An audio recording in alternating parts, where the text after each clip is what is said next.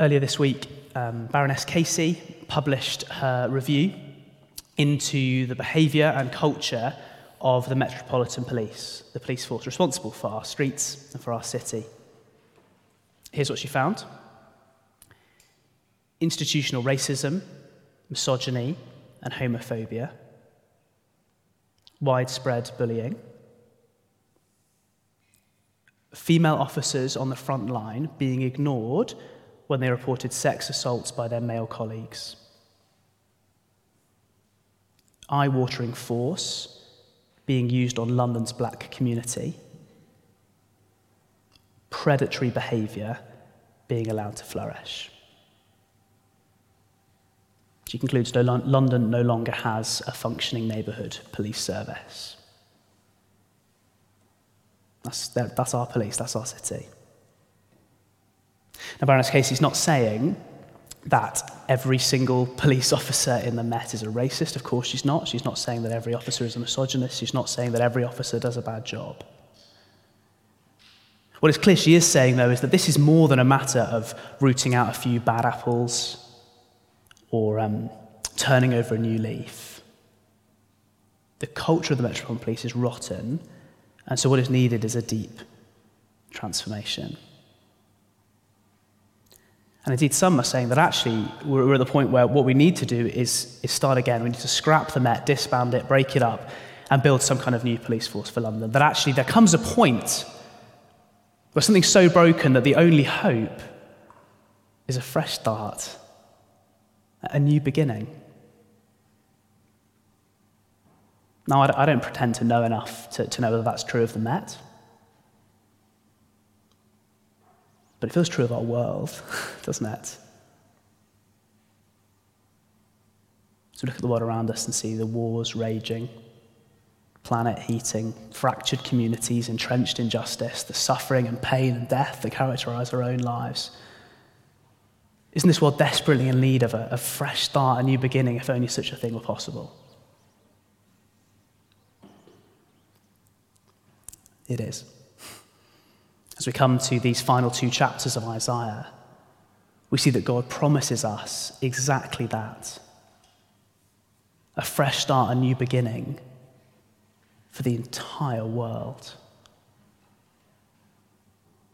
Over the past few weeks, we've seen God's plan of salvation, of rescue for humanity from sin, from suffering. We've seen that plan unfold in the glorious prophecy and poetry of Isaiah. The sacrificial death of Jesus in our place, chapter 53. The offer of satisfaction, of life to all who would come, free of charge, chapter 55. Deliverance for sufferers, chapter 61. The final defeat of all evil, of all that opposes God and his people, chapter 63. That's done. Where's it all heading? It's all heading here. The renewal of all things. God promises a perfect new world. It's right there in the very first verse we had read. So do open up your Bibles. If you close them, come back with me to page 753. Isaiah chapter 65, verse 17. This is what God says. See, I will create new heavens and a new earth. Just as God brought all things into being out of nothing, so one day he will renew all things, make all things right. As Christians, this is our hope, that one day Jesus will return, and when he does, he will bring in a new heavens and a new earth, that this world will be renewed, perfected, and we will live with him in that perfect world forever. That's the promise we hold to. And Isaiah sings to us of what that new world will be like. Look with me at the end of verse 19, right at the bottom of the page. The sound of weeping and of crying will be heard in it no more. One day God will simply say, no more. No more weeping. No more crying. No more pain. We live all of our lives in this world. All of it under the shadow, under the curse of suffering and death. And one day God says, no more.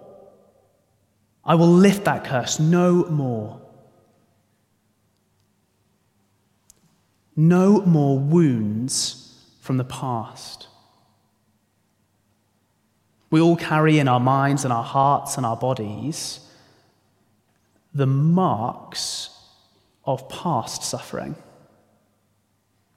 I was chatting to a good friend of mine a few weeks back who, through a very difficult and sad and messy situation, had seen a really good friendship of his just completely disintegrate to the point where they're not talking anymore.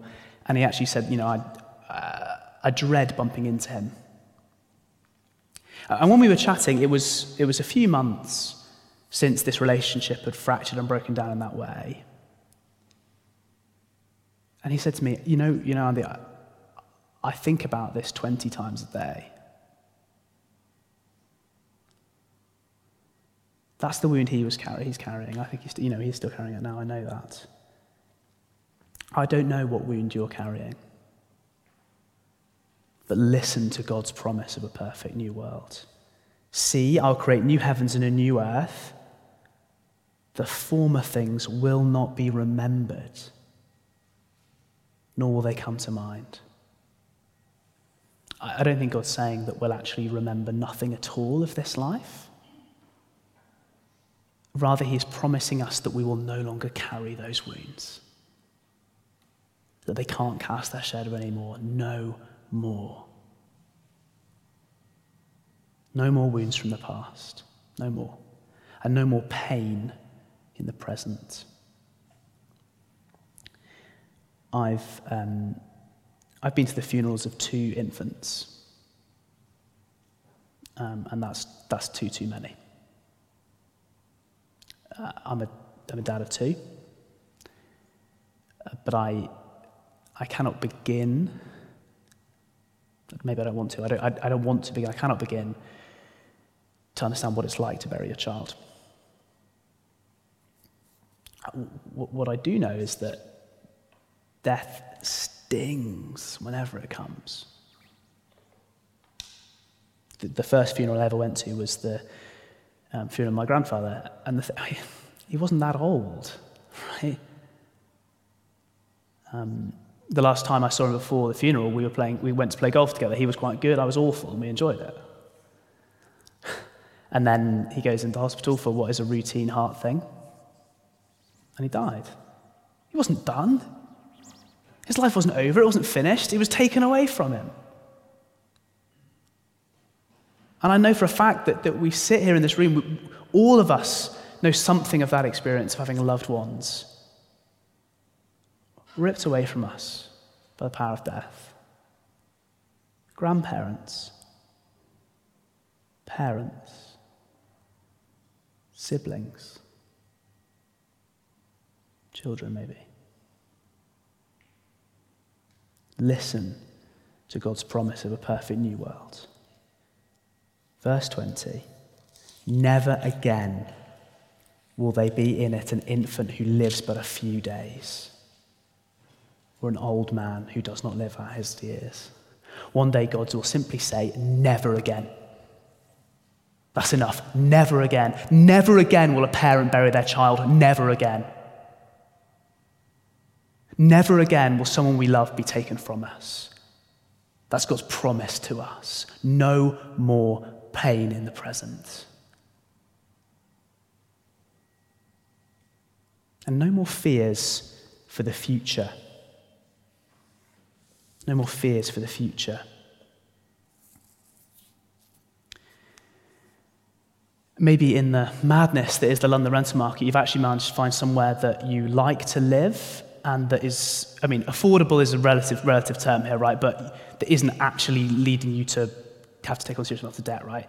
And you think, oh, okay, this is great. I actually want to live here and I can afford it. But there's that fear that whenever the contract's up, the landlord's going to hike the rent by who knows what. and you're out again. I heard recently about a guy who loved his job, was really good at it, had really settled in, really cared about the organisation he was part of. A new boss came in kind of over his head and didn't like him, got rid of him, done. I don't know. If you fear that you're going to put all this time and energy into work and then someone's just going to snatch it away from you, it's going to be in vain. And perhaps our deepest fears for those we love. I don't know if you occasionally get struck by those irrational fears for people you care about. For me, it's when my two little children, one of them oversleeps. To start with, it's just straight up good. You're like, oh yes, this result in the morning. And then there'll come a tipping point where you start to just feel that anxiety rise. And then there comes a point where I don't care if I wake them up, I've just got to check they're alive. Look, I don't know what you're afraid of. I don't know what your fears are, but listen to God's promise of a perfect new world. Verse 21, they will build houses and dwell in them. They will plant vineyards and eat their fruit. No longer will they build houses and others live in them, or plant and others eat. For as the days of a tree, so will be the days of my people. My chosen ones will long enjoy the work of their hands. They will not labor in vain, nor will they bear children doomed to misfortune. One day God says, no longer. No longer will we have to put up with insecurity, with having to move again, with never feeling like we can put down roots. No longer will we have to fear that all of our work, everything we're doing, all of it will turn out to be in vain.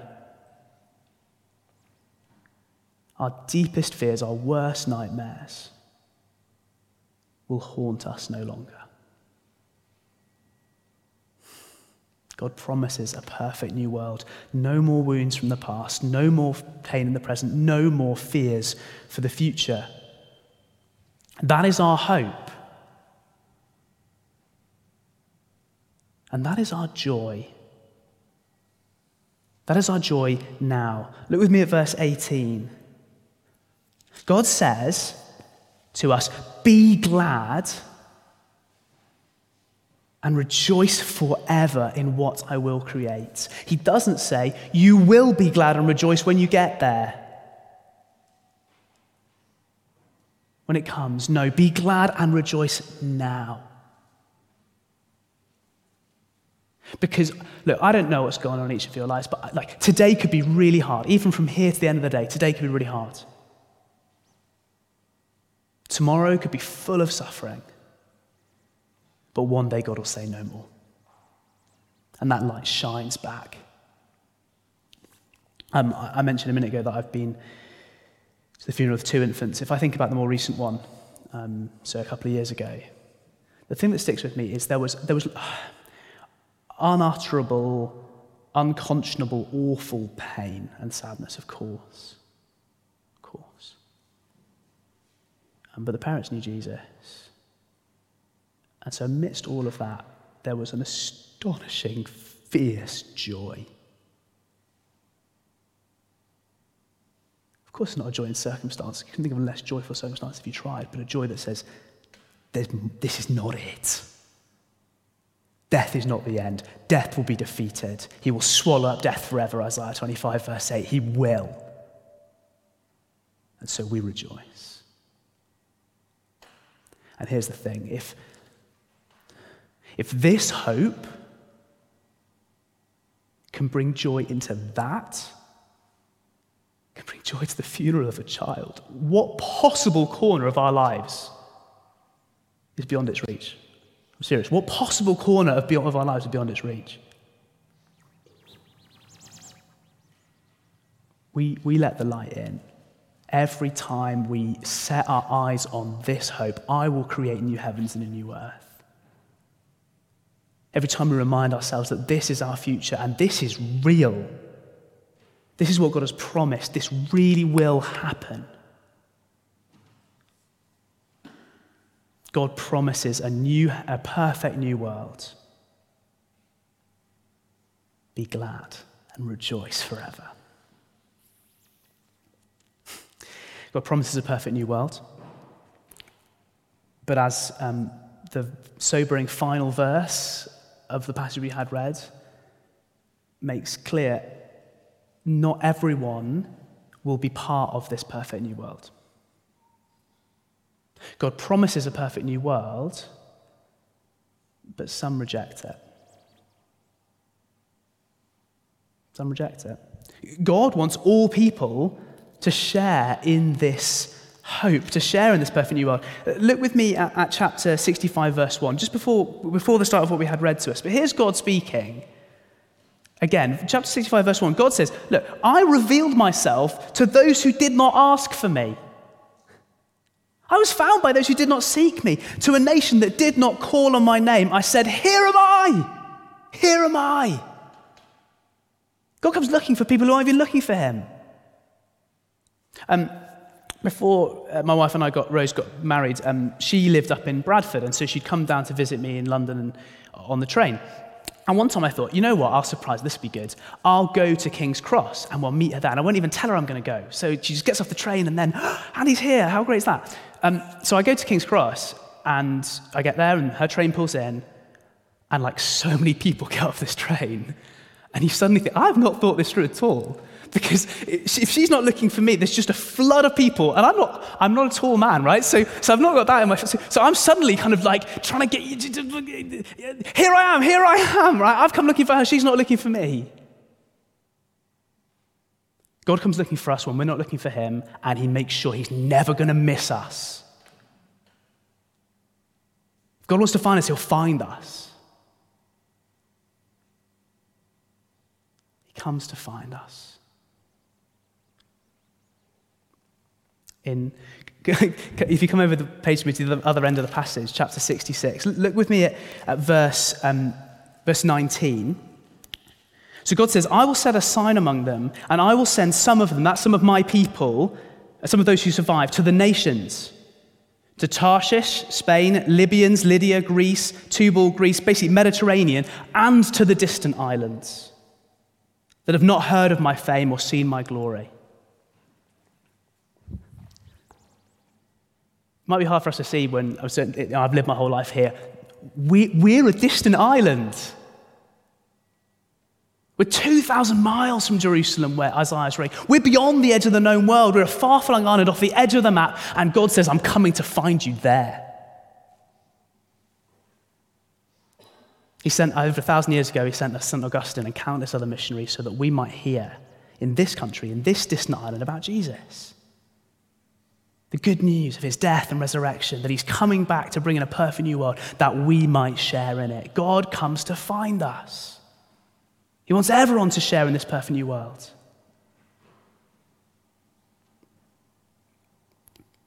But the heartbreaking reality is that some people look at a God who runs out with open arms and says, no, I'm all right, thank you. I don't want you. The very next verse after God says, here am I, here am I. Chapter 65, verse 2, God says this, all day long I have held out my hands to an obstinate people. All day long I've held out my hands to an obstinate people who walk in ways not good, pursuing their own imaginations. And the stubbornness, people pursue their own imaginations. Oh, I don't really believe there's a God. I like to think of God a bit like, well, if there is a God, then he'll let me into heaven because I'm a pretty good guy, you know? Pursuing their imaginations rather than turning to the one true God revealed to us in the Bible. And if we don't turn to God, if we reject that, if we say, no, I'm okay, well, to reject God, the source of all life, is to reject life itself. Think back to chapter 55, where God comes to people and cries out, give ear and come to me, listen to me that you may live. And so if you don't listen, if you don't come, the result is death. And that's what Isaiah describes to us in that verse, chapter 66, verse 24. They'll go out and look on the dead bodies of those who rebelled against me. The worms that eat them will not die. The fire that burns them will not be quenched. And they'll be loathsome to all mankind. Those are hard words. They're vivid images. And they're exactly the words and the images that Jesus, love incarnate, chooses to use to warn people of the dangers of hell. He quotes from this verse in Mark chapter 9, where he's calling people away from unrepentant sin, away from rebellion to God. He says, this is where that leads. God promises a perfect new world, but some reject it. So who is it for? Who will share in this perfect new world? It's those who ask God to make them new too. God promises a perfect new world to all those who ask God to make them new. Not all those who come to church each week, or most weeks. Not all those who say their prayers. Not all those who give money. Across the sweep of these two chapters, God is absolutely clear, just like he was right back in chapter 1, that he hates empty religious observance.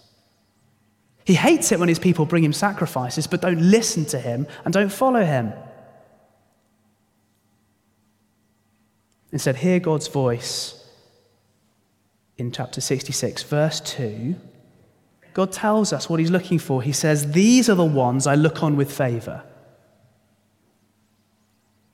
These are the ones I look on with favor, those who are humble and contrite in spirit and who tremble at my word. More literally, those who are poor and crippled in spirit and who tremble at my word.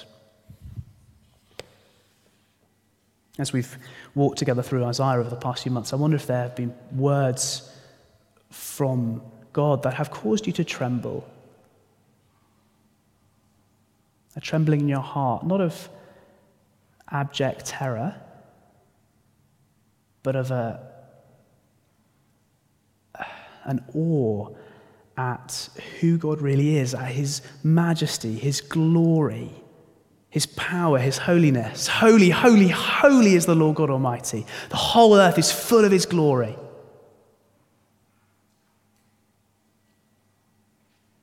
Or I wonder, perhaps, have you heard words from God that have caused you to tremble as they've spoken so honestly and unflinchingly of what we're like, of how we stand before God? Without him, we're completely lost. Poor, empty-handed, nothing to offer this God who is perfect. Crippled, broken, totally unable to save ourselves. To be humble and contrite in spirit, to tremble at God's word, is to put ourselves under the glorious light of God's powerful and searching word, and to see that we need a fresh start, that we need a new beginning, that we too need to be made new.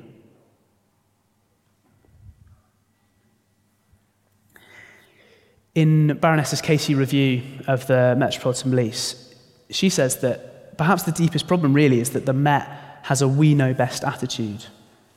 I quote, a sort of God-given belief that everything they do is right. That the Met does not easily accept criticism or own its own failures. And to the extent that that is true, the Met simply cannot and will not change. It cannot be rescued. It cannot be redeemed.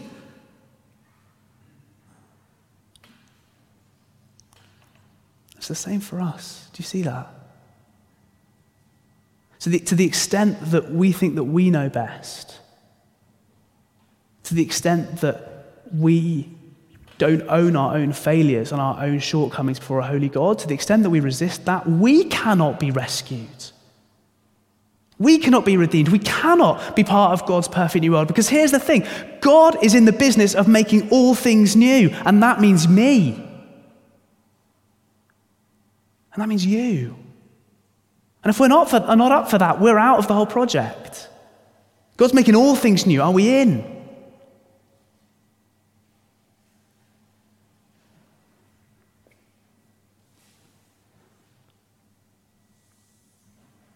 If we're in, if we say yes, if we're humble and contrite in spirit, if we tremble at God's word, if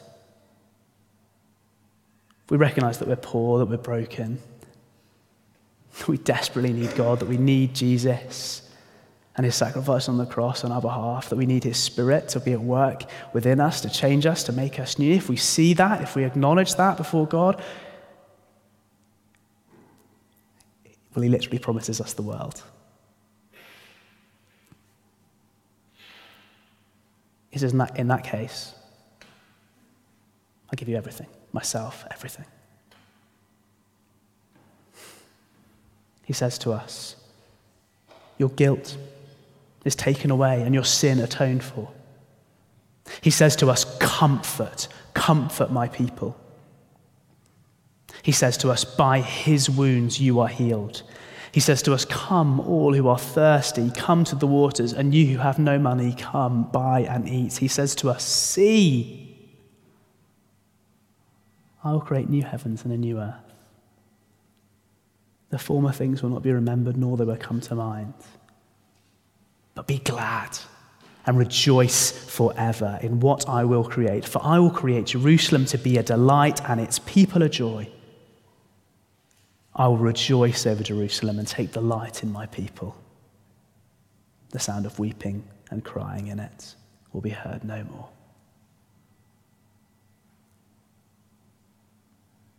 No more. Let's pray together.